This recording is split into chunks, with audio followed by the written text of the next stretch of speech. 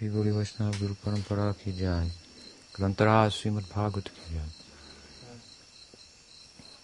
So we're continuing our discussion of the Catuh-sloki of Srimad Bhagavatam. This is second canto, 9th chapter. Tonight we come to verse 33, which is the first of the four verses. We've spoken extensively about the verses already by way of introduction, and there are two introductory verses to the four, which give a forecast of what's to come. And of course, what's to come includes not only what's said in the verses, but all that Brahma will realize in terms of their significance through the blessings, the grace of Bhagavan, and through the sadhana, or spiritual practice, that will be recommended.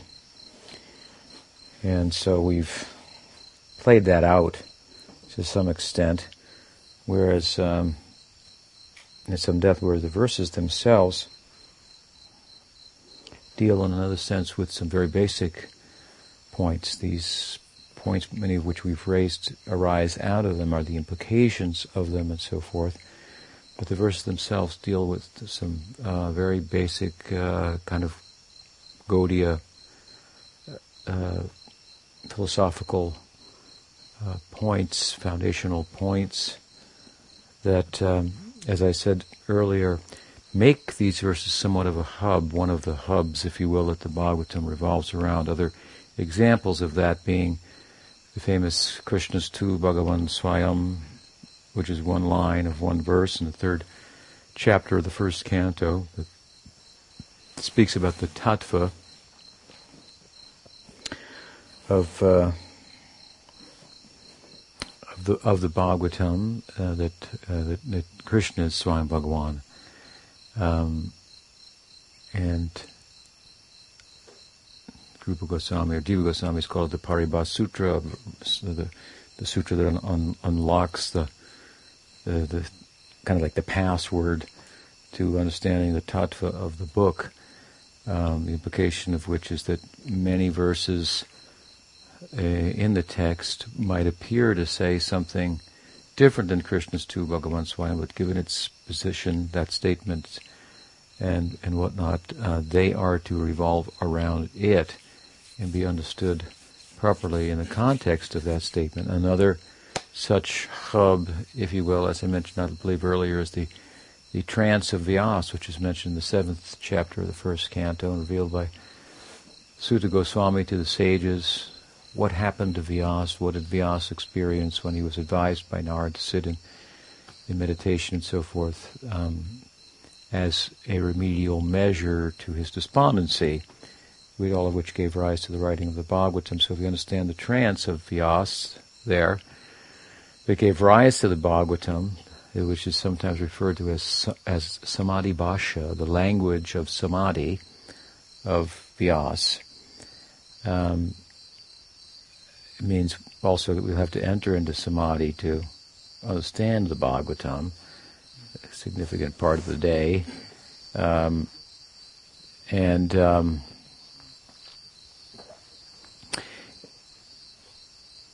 given that his experience is described to some extent, and we see that it's described in very foundational philosophical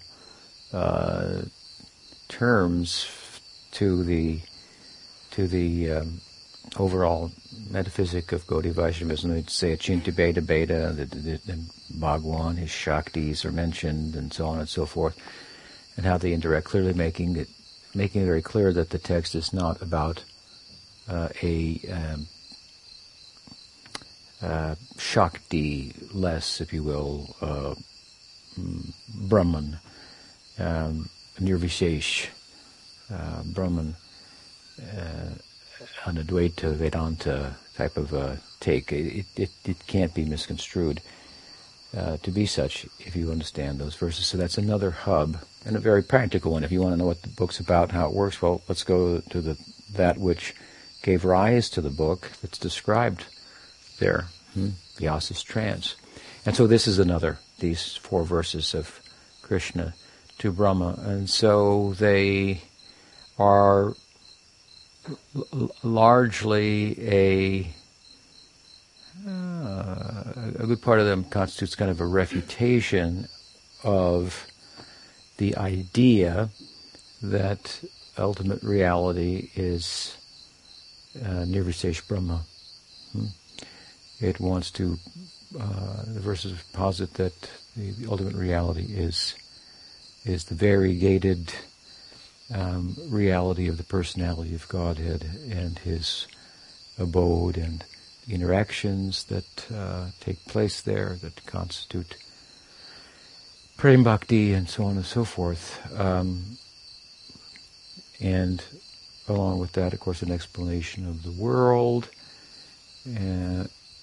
as a Shakti of Bhagavan that's very different from, for example, the Advaitin idea of the world wherein the world doesn't exist. It's a superimposition upon Brahman, and it's not actually there, and so on and so forth. There's no individual jivas ultimately, and this kind of thing. So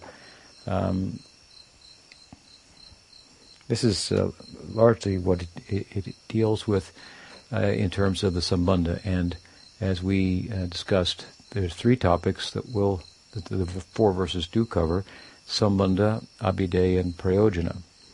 And the first two deal with the Sambandha. The third deals with Prayojana, and the fourth deals with the Abhideya. And again, these terms mean, Sambandha means relationship. So relational knowledge. We, for example, are defined and understood in the Bhagavatam ourselves in relation to something, not unto ourselves, so to speak. And that, of course, includes knowledge of Bhagavan's form and his Shaktis and how they interact. And then we have the Abhideya, which is the means, the kind of activity that the conceptual orientation of Sambandha fosters, which is actually Bhakti, and then the Prayojana is the fruit, the result of acting in a Bhakti, out of a Bhakti conceptualization and so forth. So we may recall, as we're going to come to the first two verses now tonight about Sambandha, we may recall that there is, in the two introductory verses, we heard Jnanam Paramaguyam Me Yad Vijnana Samanvitam. We heard that the knowledge that is going to be discussed in these two verses is confidential. It's Paramaguyam. Paramaguyam, Guyam means secret, so supremely secret, supremely confidential. And knowledge of the form of God, of the personality of God, is like that. It's confidential, very much in the sense that it cannot be known unless it is revealed to us. So it's not. I mean, you can think about it for yourself. I mean, you could be very introspective and arrive at a theoretical and somewhat, I believe, a practical understanding of the idea that you are consciousness, and consciousness is different from the brain or different from matter. As esoteric as that is for your average Kmart shopper or talking head on the television, it's not that hard to arrive at through reason. And now, by contrast, if you want to make an argument for consciousness being independent of matter, which is kind of the 101 of Vedanta, that's one thing. To make from there an argument for the existence of God, and that God is a person, that he has 4 arms and sometimes 2 arms, and a flute, and pastimes, and there's Radha. And you can understand you're never going to arrive at that just by turning your wheels or by very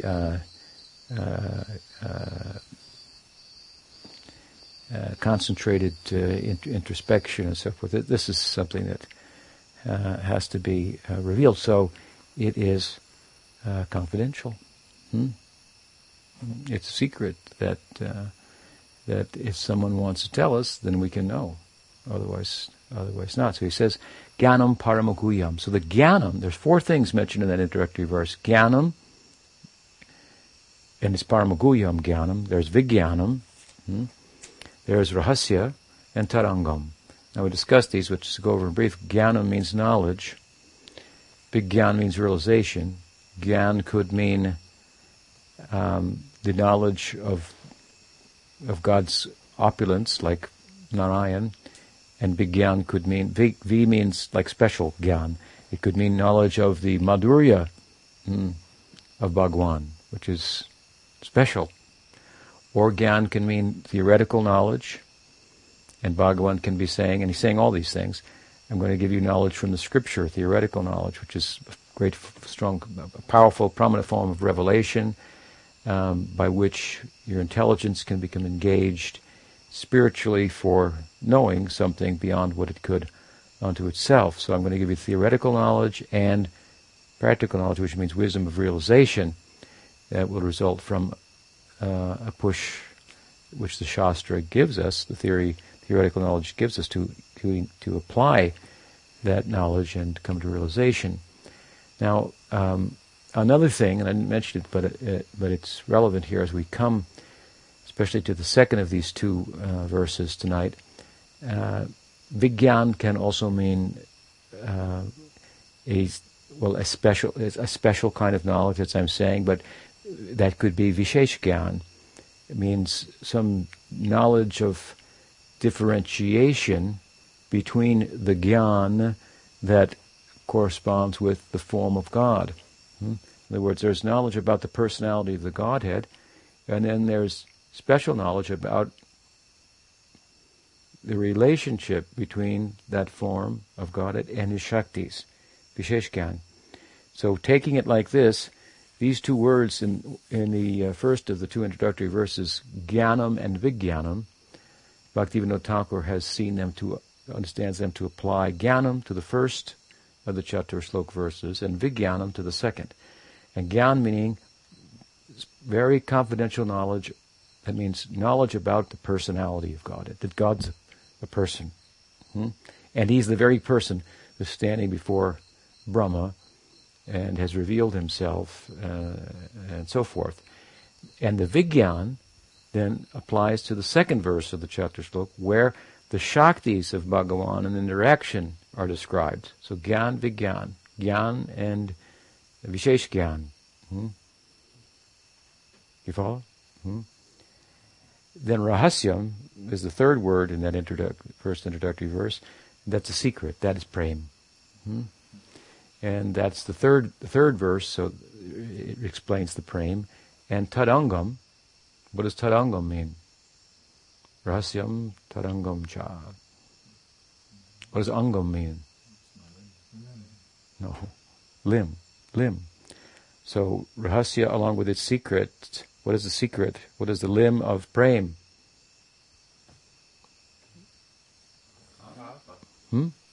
Sadhana, which is made up of so many angas, so many limbs. So the fourth verse then is about Tarangam, about the sadhana, about practice, and about abhideya, correspondingly. The third verse is about rahasya or prem, which is the prayojan, the goal. The second verse about how the shaktis of Bhagavan, basically the Maya Shakti, the Jeev Shakti. And the first verse is about Jnanam and that referring to the wonderful and extraordinary knowledge of the personality of Godhead. So the Jnana and Vijnan is Sambandha Jnana, knowledge of the form of God and the Shaktis and how they interact, in a basic sense. The third verse about Prayojan, the Rahasya, and the fourth verse about Abhideya, Tarangam, the sadhana bhakti, and its fruit. It's of mature bhakti, like from green mango to ripe mango, mango. So from sadhana to prema. So here he says then in the first verse, aham evasam eva agre,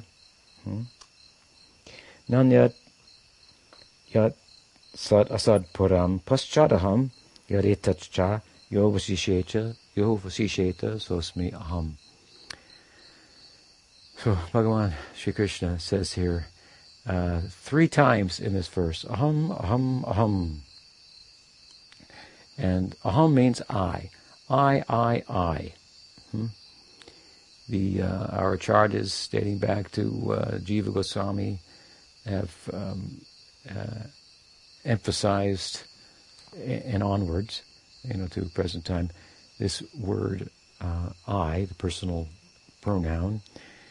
Krishna is speaking, and he's speaking about himself, and he says, aham evasam evagre. Before agre, the manifestation of the world, I am. After the world manifests, I am. And when the world becomes unmanifest, I am.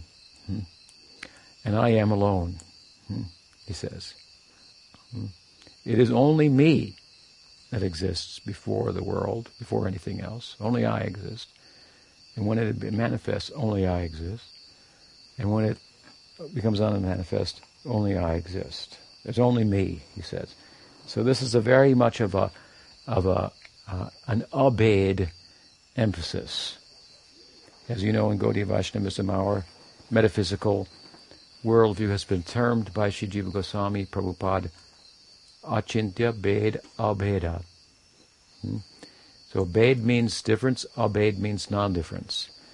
So the idea is there's a oneness and a difference that are inconceivable, and as they permeate, and they interpenetrate, I should say, one another.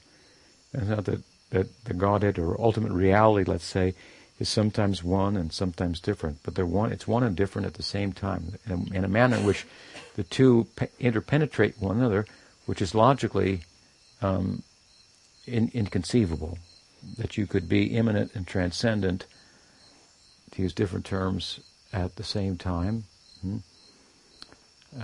It could be singular and plural at the same time, that you could be one and different at the same time, that you could be singular and then sometimes you'd have a plural manifestation, but to have them both at the same time. And interpenetrating is a little difficult to grasp, so the term achintya is being given to that. And achinchakalo, what is it? Achinchakalo je bhava. It is said certain things are beyond conceptualization, they're achintya. There may be examples by which we can try to explain this oneness and difference. Sometimes the example of fire, heat, and light are given. There's fire and it has heat and light. Heat and light is its energy, so to speak. But here he's saying, I'm the fire, and there's only the fire, and in the beginning, in the middle, and the end, there's only me. I. So this is very much a weighing in on the abhed side. When we come to the second verse, he'll speak about the bhed, the difference side. And to some extent, it carries on into the third verse as well. So we have these two. In a basic sense, there's only God. There's only Krishna. Sometimes people, when we speak about our material conditioning, and it's problematic for us, and we want to know the cause, and we're told, well, you're the cause, or karma's anadi without any beginning. That's just the way it is. Some things will never change. This can change, though. That can change. We're fortunate that bhakti comes and makes this possibility to change that. Not that it has no beginning, but that it can't have an end. That can be changed. So when we speak about that, sometimes it becomes a little uncomfortable for us. We start to think, well, gee, I've been in a material existence forever. I didn't have a choice. I just suffer, and then some kind of play of God to bring me out. It sounds torturous in a sense, in the name of play, but of course there's that's a very simplistic explanation, but a simplistic take that often people kind of grab onto, instead of gravitating towards a very like a metaphysical way of looking at things. But to do that for a moment, one way out of that apparent problem in the heads of some people is to emphasize this particular point, this particular side of the equation, obeyed. There's only Krishna. Who's to blame? And we haven't come to the statement that we are his Shaktis. That comes next. But despite that we are his Shaktis, and in that sense different, we're dependent upon him, and in another sense, from another perspective, we're not different from him. So there's only Krishna. And so who's to blame? Krishna's doing what he does.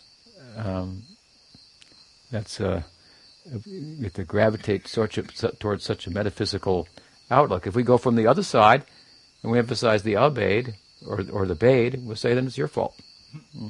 You have some minute will, and you're always making choice of some sort, and so on and so forth. So at any rate, here he kind of weighs in on this side of the equation.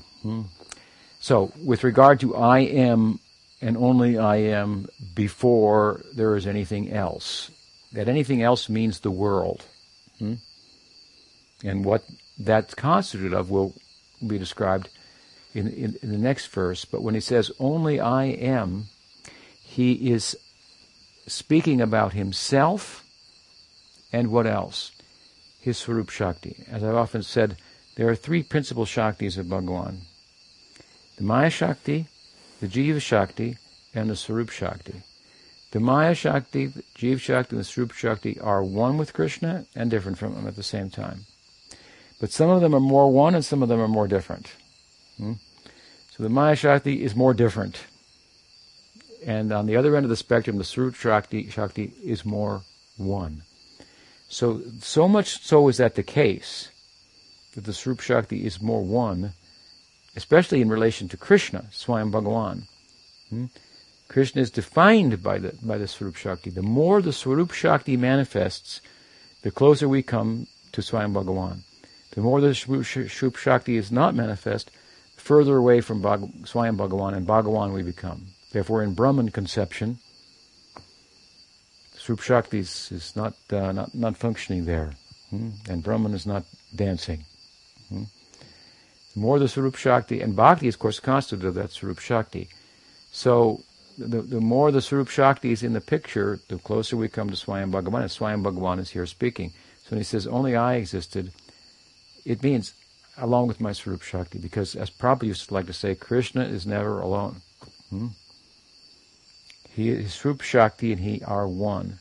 They're slightly different, but they're, for example, Radha and Krishna, which are one in two forms. The love and the object of love, you can't have one without the other. You can't have love without an object of love. And you can't have an object of love without love. So they're inseparable. But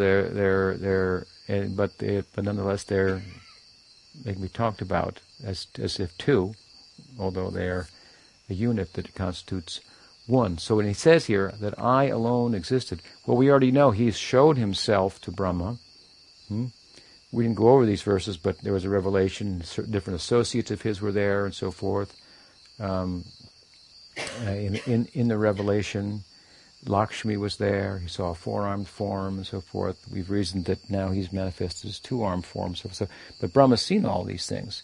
So when Krishna says, before everything, the world, which you in one sense are the beginning of, Brahma, I existed. Before all this, and before all that you're going to do with regard to your task of creation, I existed. And there was nothing lacking.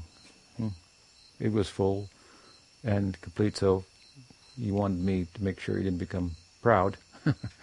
Your whole show is not very significant. He's going to talk about that, but the point here I'm making is that he's implying I existed along with my Leela Shakti, my associates, and so we are one.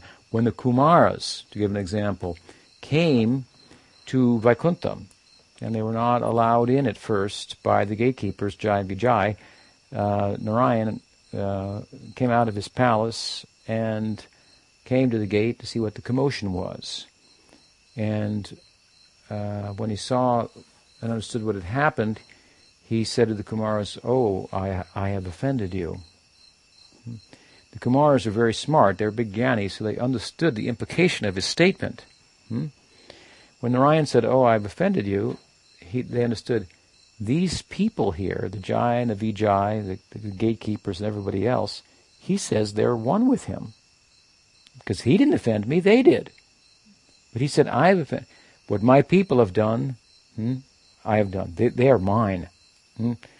He and I, Isha and I are one. We're on the same page.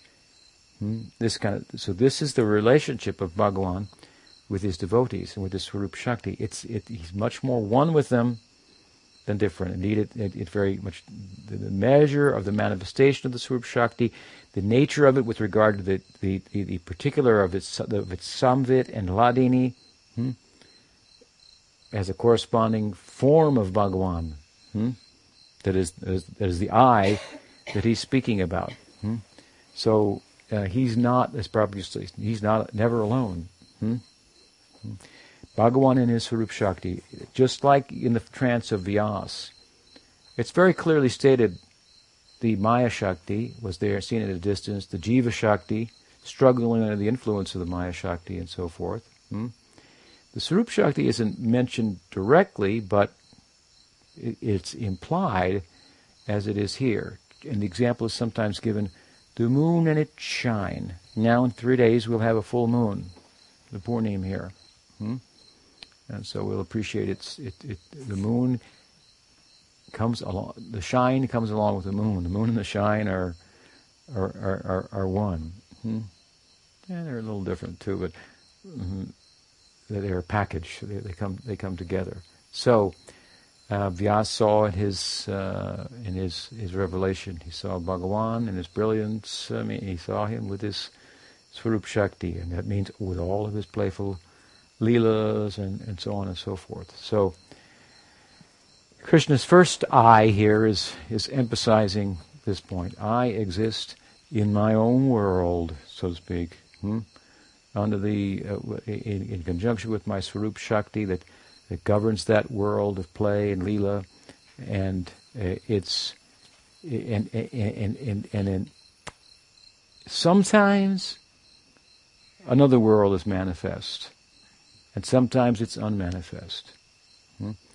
I'm always there. So there's yat tat bhashayate suryo nashashanko napabaka yat gatvana nivartante tat dhamma paramamama. As it is a place of going to from which one never returns. It always is. And then there's a world that comes and goes. Bhutva bhutva paliyate. This coming and going of the world cycles. This is compared to the breathing of the Vishnu. When he says, I alone exist, it means I as Brahman, I as Paramatma, and I ultimately, as I'm standing before you right now, as Bhagavan. Again, he's not saying, I exist in a provisional sense when the world is manifest, as I am standing before you here, and when the world is unmanifest, then I, as you see me now standing before you, don't exist. There's only Nirvishesh Brahma. He doesn't say that. Vishwanath Chakravarti Thakur says, he's pointing to his chest like this, saying, I, just as you see me here. He says the same thing in his commentary in the Gita when Krishna says in, 7th chapter? That...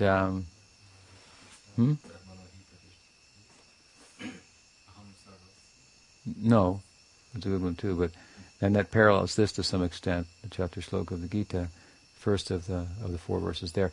Now he says, Mama maya durataya mameviye prapadyante mayametam tarantite. He says, my maya is insurmountable. It's my maya, and it's insurmountable. It cannot be conquered. But those who surrender to me, then it becomes possible for them to.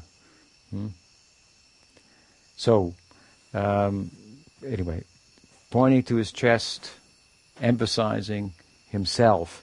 As you see me here, I exist when the world of your creation no longer exists. I exist. Before it was manifested, I existed alone. When it exists, we have to get to that. I alone exist also. I am the world as well, in a different sense than as the Swayam Bhagavan who transcends the world of comings and goings. This is, of course, the function of the Paramatma, the manifesting of the world, and it's winding up and so forth. The Paramatma is there, transcendent. He exists. The jivas of the world are there. The Maya Shakti is there too, in a sense, but it's we know that it's in a condition called susupti, where it's kind of closed down and unmanifest. And in a larger sense, as I say, the emphasis here is I with Leela in my Vaikuntha and Golokam, Vrindavan. I exist. I am the ultimate reality, not as some philosophers like to think that any manifestation of form representing the Godhead is something provisional to use for some time, to meditate on, to come to something that's beyond that, that's ineffable and formless, and so on and so forth. So again, this is Paramaguhyam. This is why this jnanam is Paramaguhyam, very confidential and very difficult to grasp. I was saying the other day how Prabhupada used to emphasize that Krishna is a person. He's real. And when someone would say, well, what does it mean, Prabhupada? There were the 5 horses and the reins on the chariot and so forth. What is this metaphorical implications of all that? He said it takes 5 horses at least to run a chariot. In other words, he would say, there's a chariot. There were 5 horses, and there was Krishna, and he's there, and and he didn't want us to kind of metaphor Krishna away altogether. So that's a very esoteric idea. What Krishna is saying here is reality is a person, and it's me. It's kind of like the Gaia conception of, what is his name, Lovejoy? That scientists some years ago came up with the idea that the earth is an organism. It's a living thing. And we're, I guess I never studied, but I guess the implication is, and we are, part of that. Like I'm a cell of the earth. And so get out of this human-centric conception of self and see yourself as part of the earth that is the organism that is, and with this in mind, let us live a environmentally correct lifestyle instead of separating ourselves from the earth and then using it for our purposes. So this must be the implications of his idea, embraced as it was by the environmental community. So, in a bigger sense, reality is a person. It's just not us. We're a person too, but we're a contingent person. We're a dependent person, a dependent entity. We have a will, but it's not independent. In order for it to be fulfilled, activated, bear fruit, or what, requires some sanction. So he's saying reality is a person, and it's me. You can see this is quite a turning of heads for the way we live our lives. We tend to consciously or unconsciously see the world as if it's me. Kind of, it's for me. It's I'm the center, so to speak. I'm the subject, as Pujapad Sridhar Maharaj used to like to say, and matter's the object. So I'm using it for my purposes. Now we have to turn the other way and see there's a super subject, and as matter appears to be dependent upon me and derive meaning from me, so I am dependent upon and derive meaning from the supersubject. So there's a very different way of living our lives. This is the kind of paradigmatic shift, internal shift, that we're trying to, bring about with like drops of water in the form of sadhana and talks like this on the stone of our hearts that is atrophied, and hardened and pointed in a different direction. Because when we see matter as something to exploit for ourselves, and don't look up and see ourselves as something to be exploited for Bhagwan's purpose, as Sridhar Maharaj used to like to say sometimes, using an American phrase, no taxation without representation has no place in bhakti. The Americans said to the British, if you're going to tax us, then we want to be represented in the government. So we're not going to pay any taxes unless the taxpayers have representation in the government and determine what the taxes should be spent for. So this is a foundational kind of, call of the American Revolution. There will be no taxation without representation. The Americans were a British colony, and they didn't have any representation in the British government, and they were being taxed. But this doesn't apply in bhakti. We can't say to Krishna, hey, if I don't have something to say up there about how you're going to use me, then they're not going to get, I don't want to be used. This is not how it works. So there's no place for that. He's the autocrat, the despot. He's depicted like he does what he wants. Satya Sankalpa. And we think sometimes, I hear people say, I don't really like that idea very much. It doesn't sound like a very all-attractive idea of God. He does whatever he wants, and he's whimsical and a despot and so on and so forth. Of course, that doesn't speak about. It wouldn't be bad to have a dictator if he had a heart of gold, so to speak, and he was and he dictated and mandated and was an autocrat of affection. As I've said before, the more that the control is a control that arises out of affection, the less the controller will look as such. I'll give an example. If you control someone by physical force, you know you're being controlled. That guy just tied you up. And you want to get out. If someone would control you mentally by manipulating you and so forth, you might not know you're being controlled. You might need a friend to say, come on, get out of there. Get out of that relationship. It's terrible. He's abusing you. And until you get out, you can't quite fully realize it because you're dependent on it, you're getting something from it, and you're allowing, and so forth. So the mental type of control is more subtle, but it can be more comprehensive also. You could untie yourself, escape out the window, or go under the door or something. But mental control is maybe a little difficult, more difficult. It's more difficult to acknowledge or recognize that you're being controlled, you're being manipulated. It's more subtle. And if we go from physical to control to mental control to control by the heart, I could control you by love. It's impossible to get out of that one. And in that, the wonderful thing is, if I control you by love, that means you love me.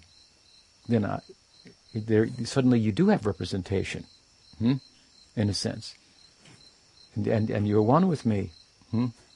And different at the same time. So the Krishna. So the point is that the more the controlling is done by affection, by love, the less it appears as a controller. So Krishna's. You say he's a despot, he's the autocrat, he's controlling, and then this conjures up a certain picture like this guy's got, a big army belt or something on. He's a, you see the dictators here in South America, or they're always wearing the army khakis and so forth, and that kind of thing. And some of these communist regimes would, on the holidays, parade the missiles through town and the tanks, and we're in control. Just wanted to let you know, isn't it great? And so forth. And so, you talk about he's a despot, whatever he wants, and people go, this doesn't sound very attractive. And then you point, well, this is him, and there he's just playing the flute, and he seems to be controlled by his cowherd friends, by his mother. He's tied up by his mother. Now, how can the guy that's controlling everything, and no one has any say, he says, Bhoktaram jakatapasam sarvaloka maheshwaram. I'm the enjoyer of everything. Everything belongs to me. The implication is nothing for your enjoyment. Nothing belongs to you.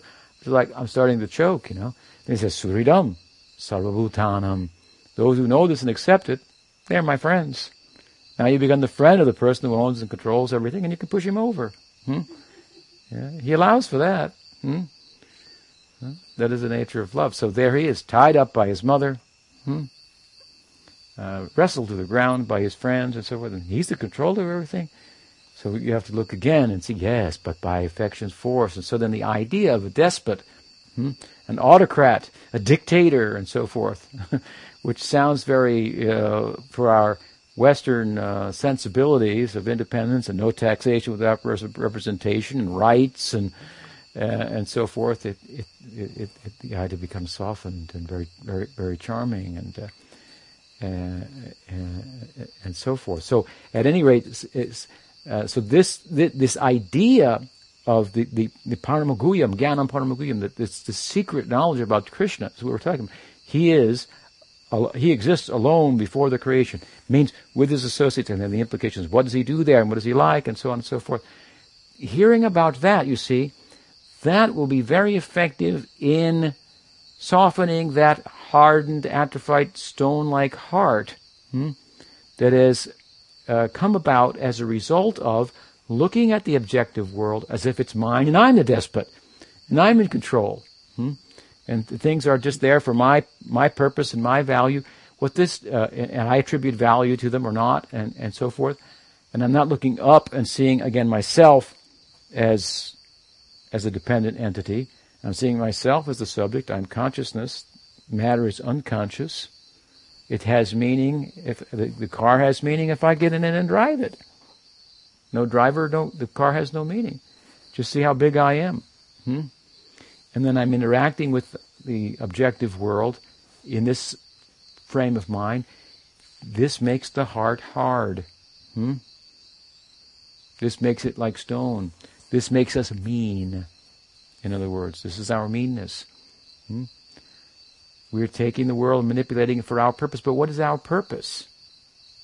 Our purpose is that which is conceived in our mind as a result of our sense perceptions, which are very limited in terms of gathering a clear picture of what the nature of being is. And so we got this distorted picture of what reality is, with me kind of in the center. And then I think things should work accordingly to meet my needs and so forth. And the world is somewhat resisting. It's a little uncomfortable living inside your head. It's a little small, to be honest with you. And so we feel there's some resistance, and we're going to fight with it. And so all this constitutes this hardening of the heart, the atrophying of the heart. Now the task is to soften that heart and chip away, like I said, the drops of water wither away the stone. So with discussions and sadhana and service life and so on and so forth, we want to shift conceptually. One time in Sridham Mayapur, Navadvip, sitting at the feet of Pujapad Sridhar Maharaj's veranda, one of my godbrothers said, Guru Maharaj, I've come, to the Dham here for a month, and I wonder, what service I can do. If I could have some service. And Sridhar Maharaj said, well, what did he say? Try to change your angle of vision. And, in terms of, then he elaborated in terms of what I'm talking about. The guy was like, sorry, I asked, I just wanted to wash some pots or something, maybe I'd serve prasadam or, but you're getting to something that really like, pinching here. That's what that's supposed to be about. In other words, I'm supposed to effectively bringing about a real change in my conceptual orientation. This opens the heart, this softens the heart, and makes room for this paramaguyam, this very esoteric idea to come in, and that I'm not the center, that he alone exists. He alone means I have no say, really, without his sanction. Just like a tool is mine in my hand to be used as I like, I'm a tool to be used in his hand as he likes. I want to become one with his will. His will is whatever he wills happens. So, hey, can't beat him, join him. Might as well make my will one with his, then all my will be, my every desire will be fulfilled. Something like that. So this is very, very foundational idea. And we're trying to shift the ground here. And every now and then you might get an epiphany. As you make some progress in that, the whole struggle for existence starts to melt and come to an end, because that heart is melting. You've made it hard for yourself. Your heart is hard. You're mean. It's no wonder the world's not reacting properly. You're the despot, for God's sake. And so incompetent with your khakis and your military belt and machine gun and so forth. As polite as you can be, shooting everybody, basically. However, to take it to extreme, however philanthropic and politically correct you can be, it's impossible to get out of that. It's not going to turn the corner for you. You have to change yourself. It's huge. So very, very subtle. And you could go on doing all the things of the world with a whole different outview and outlook. And people would think it's just like everybody else. But Vaishnavera Kriya Mudra Bhignena Bhujai. It's difficult to understand a Vaishnava. What are his or her motives? How are they looking at the world? One thing to interact with the world, but for what purpose, and so forth. So this is what Krishna's getting at here. This is when he says, I alone existed before the world, before the manifestation of the world. Me, my Leela, and I exist. When the world manifests, I alone exist. When it's annihilated, I alone exist. It means to say, I am existence. Existence is me. It's a person. It's me. It's not you. And it's me as Bhagwan. And you see me now in my affectionate form. I've shaken your hand. I love you, buddy. My dear friend, like this. This is what I'm like. I'm a person. This is what I'm. It shouldn't be a problem. This giving up the no taxation without representation, the placards and the protestation and so forth. It can be affected perhaps more readily by the charm. So he not only says it, but he's a charming fellow, Krishna. He's got Brahma in the palm of his hand. He's melted his heart here. Brahma wants to know, what can I do? How do I take advantage of what's happening to me? You're standing before. What are you? What is this all about? He's got him in a very teachable moment. So I am before the world. And when the world manifests, of course, that will be played out in the next verse as he explains the Vijnanam. I guess we'll get to that tomorrow, and I thought we'd get to it tonight. But the idea being the world is me also. It's my Shaktis. It's made up of two of my Shaktis, basically. So from the Abhed, the non-different point of view, the world is him, and after the world becomes on and manifest, of course, he continues to be the person that is that reality is. So again, these acharyas have very much kind of honed in on this 3 times I. It said 3 times for repetition, for emphasis. Brahma was studied the Vedas 3 times, and then he proceeded with his task. And so this is often, this idea is used. So 3 times he mentions I. Our acharyas have found it to be significant in the ways in which I've explained it.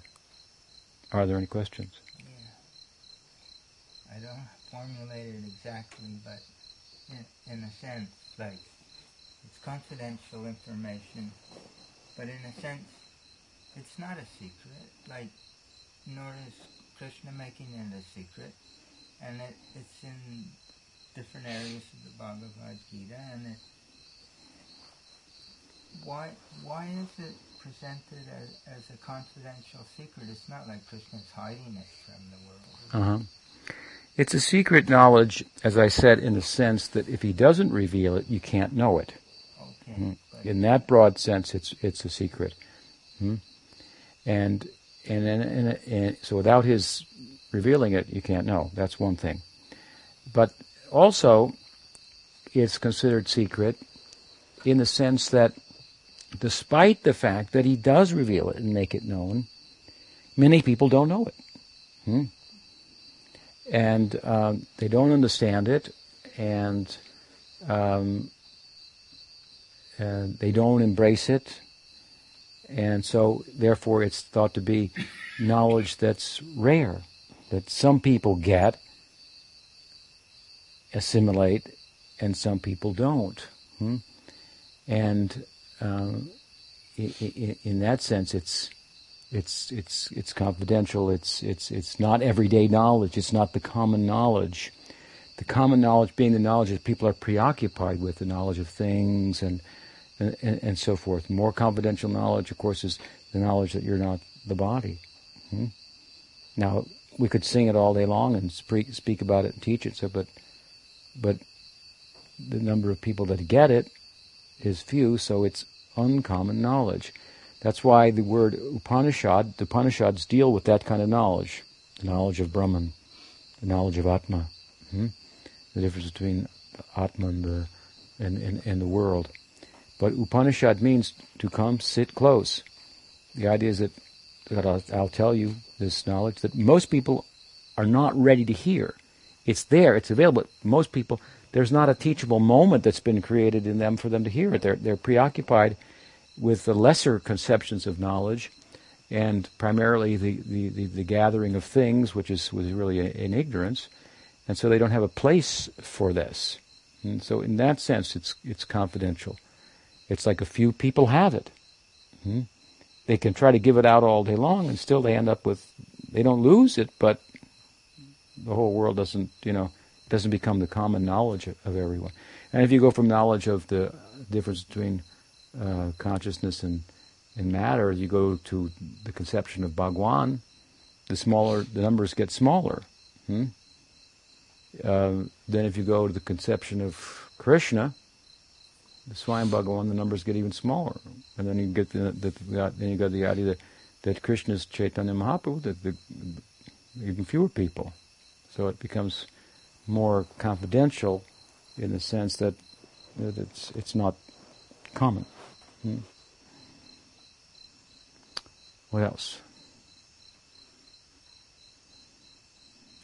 Yes. It's a paradox in that it's a secret, and like you said, I can understand it's a secret largely because we're not capable to even desire to know about it as a population in general. It's also, I should say, confidential in the sense that even if you know about it theoretically, to actually know it, that was my next point. Is very rare. It's being offered like this, but then it's not that simple. Because it's very confidential. Because it's very extraordinary. But it's not easy to get a hold of it. Yeah. It's like quantum physics or something, and times to the nth degree, something like that. It's like it's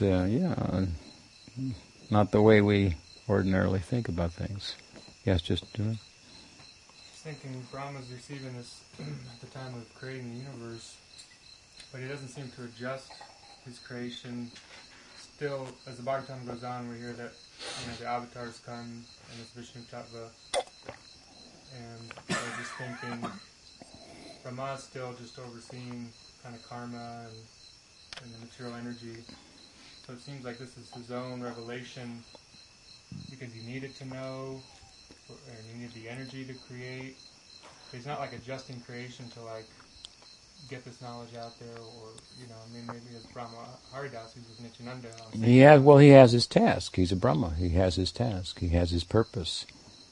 His purpose isn't to be an itinerant preacher, and if Brahma took sannyasa, it'd be a problem for the world. He has his business. He's a paradigmatic figure also that represents karma mishra bhakti. Now here this Brahma is becoming a raganuga bhakta, but he has got one foot in the world and he's busy with that, and he's trying to dovetail that and so forth. So he has his task.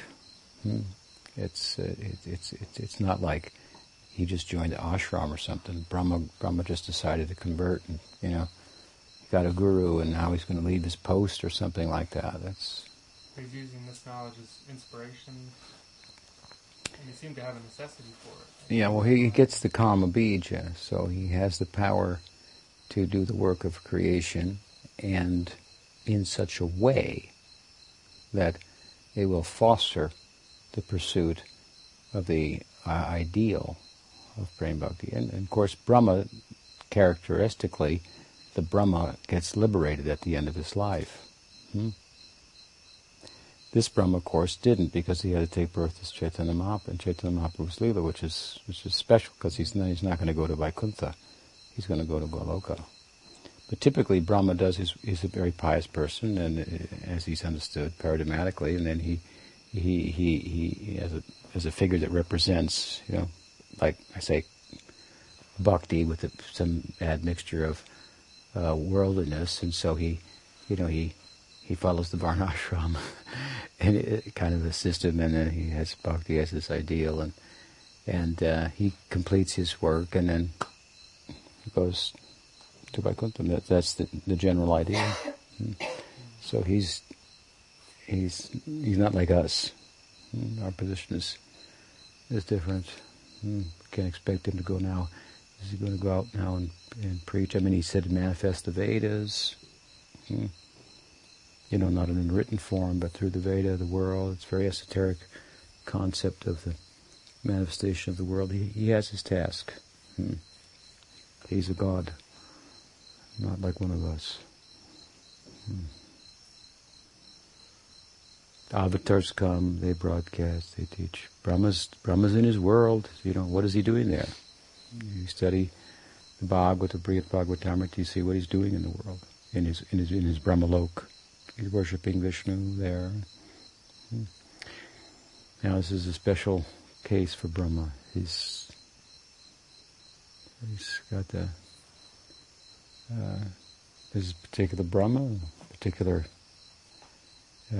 manifestation of Bhagwan, teaching him in a particular way, giving him Kam Bij, Kama Gayatri, Gopal mantras as described, for example, in Brahma Samhita, same incident. What else?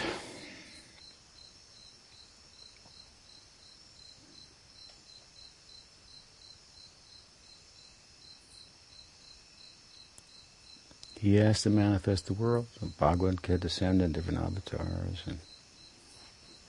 All right, we'll stop there. Grantaraj, Srimad Bhagavat ki jai.